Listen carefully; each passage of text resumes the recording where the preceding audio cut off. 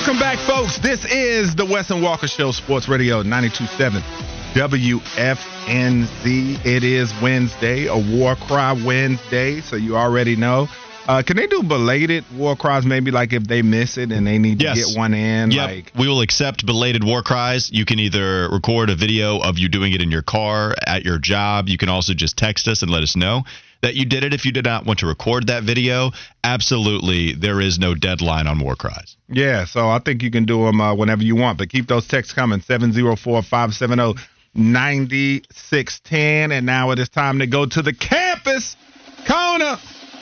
All right, Walker, you guys got another shot at a team this week that you should be able to beat or at least have a great chance. I mean, we're talking about two teams with one win apiece, Charlotte 49ers, East Carolina Pirates. Charlotte 49ers, man, that offense, 15.3 points per game, man. That's just not going to cut it. They got to find some offense somewhere, and the defense is 70th in the nation, giving up 25 points per game. Got an East Carolina team coming in that is almost as anemic on offense as they are. 19 points a game, 121st in Division I and 75th in defense, scoring defense, that is 26.5 points per game the Pirates are giving up. A win would do more for which program? I think Charlotte, especially with Biff Poggi talking all that cash money bleep in the offseason. Because now Biff Poggi seemed awful dejected in that post-game press conference. And I've mentioned this point many times.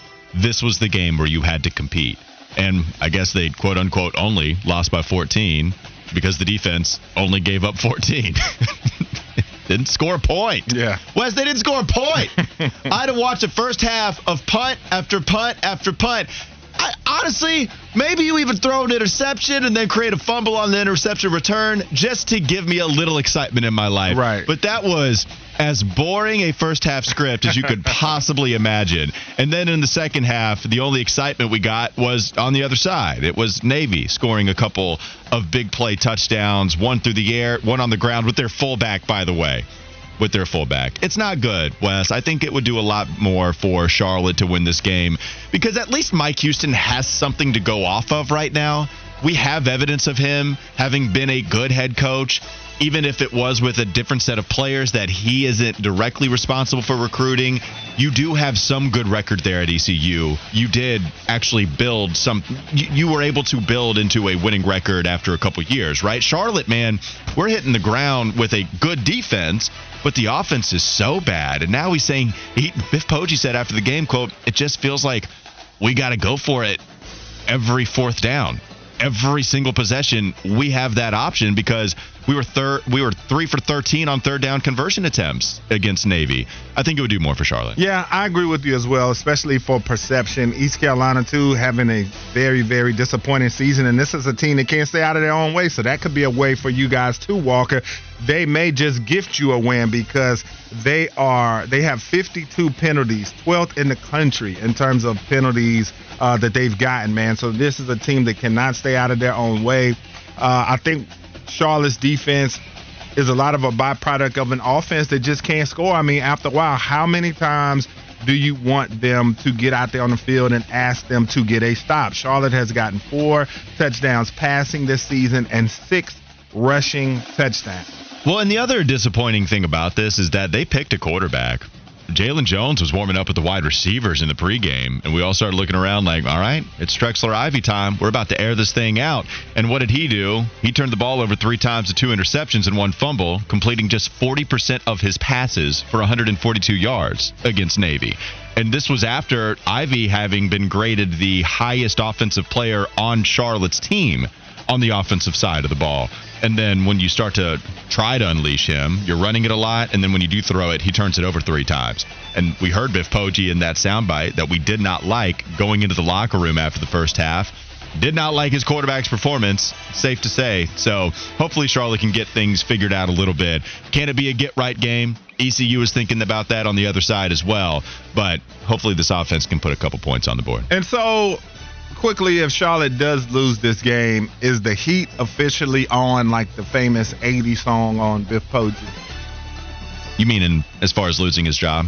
Just, I think it's on now. Clock. I guess that's my point. I think it's on now. So we're waiting to put the food in. The oven has been turned on. You go sit back on the couch and wait for the oven to get hot. Do you think he gets fired, or do you think he quits? Because he said in the preseason when he was talking that talk, if we're not good, I'll fire myself.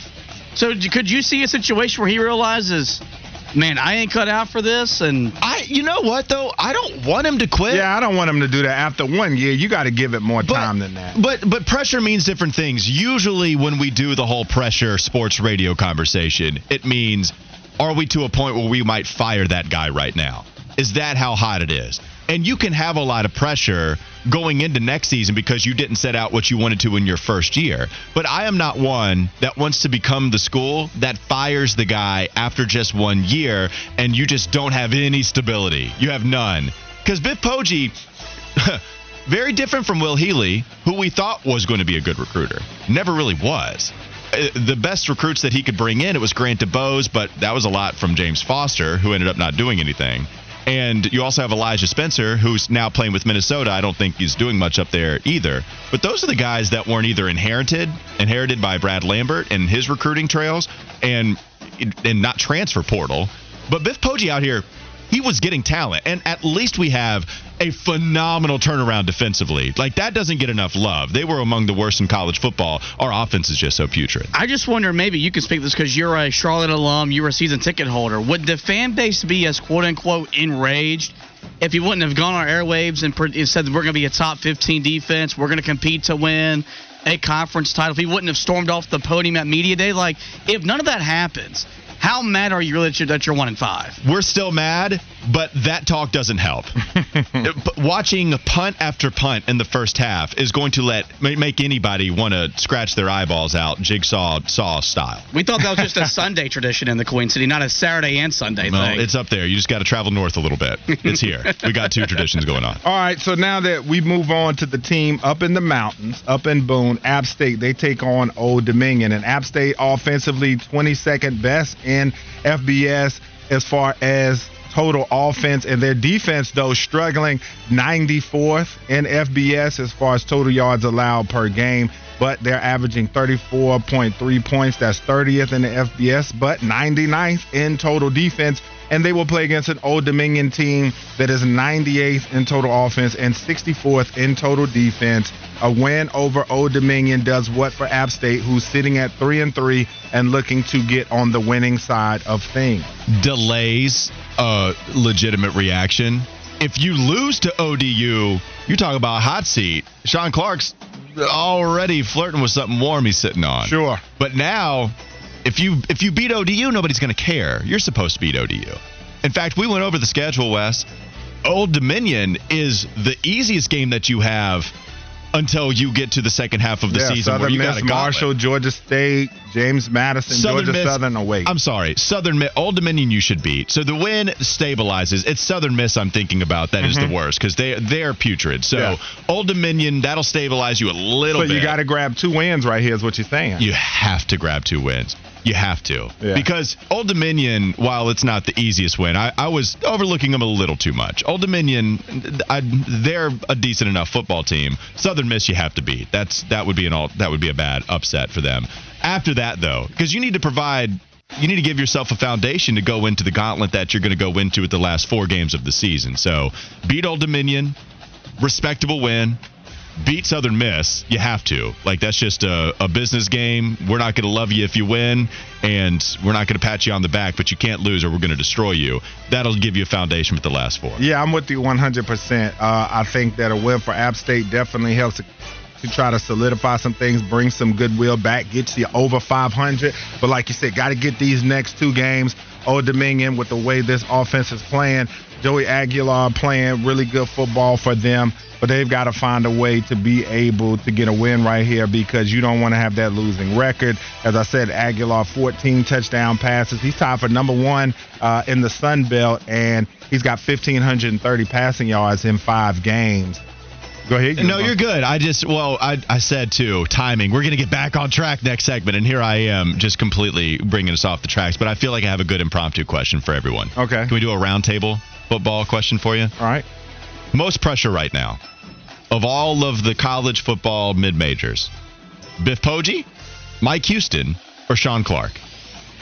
Which one would you go with? It's Sean Clark. Yeah, I'd go Sean Clark because of the pedigree of App State. As much as they've won, this is a fan base that has become accustomed to winning, and they're not going to accept anything less than at least having solid 8-9 win seasons. I would agree with you. All right, what's the gap between Sean Clark and second place, and who is second place in your opinion? Second place, I would have to say East Carolina. That's another program, too, that's had recent success. They've got to be very dismayed with the way the season's been going, so I'll put them number 2. Is there a big gap between Houston and Sean Clark? No, I would not say there's a big gap. What about you, Fitty? I would say it's sizable just because, App State's a proud program that's had a lot more success both at the the FCS and now the FBS level. So I think there is a little bit because the people on the mountain, man, that's all they got.